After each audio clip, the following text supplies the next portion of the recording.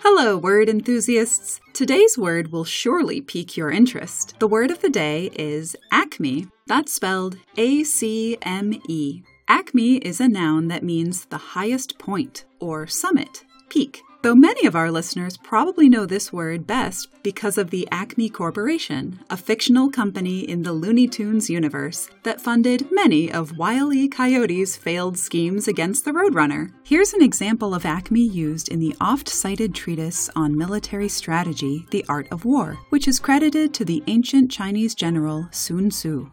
To see victory only when it is within the ken of the common herd is not the acme of excellence. Neither is it the acme of excellence if you fight and conquer and the whole empire says, "Well done."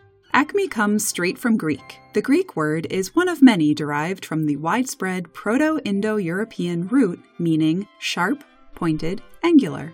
The words acropolis and acrobat can be traced via Greek to this root as well. On the Germanic side, we see traces of the same root in the English words edge and via Old Norse the verb egg, as in to egg someone on, defined as to incite or urge. Acme, with an M, is not to be confused with the very similar sounding word acne, with an N, an inflammatory disease that results in skin blemishes. Though just such confusion, more specifically a transmission error from Hellenistic Greek to Byzantine Greek, might be to blame for the introduction of the word acne into the lexicon. Everyday words such as sneeze and syllabus owe their present forms to minor mistakes when reading, speaking, and writing. Linguists refer to these errors, especially when they gain traction and result in spelling changes, as corruptions. Every once in a while, a corruption can create a new word, which results in pairs such as acme and acne, baluster and banister, cartouche and cartridge, cacao and cocoa. But don't discount words like these just because they're known as corruptions. Every new word adds just a little more richness to the English language. Take your vocabulary game to new heights with Word of the Day at dictionary.com.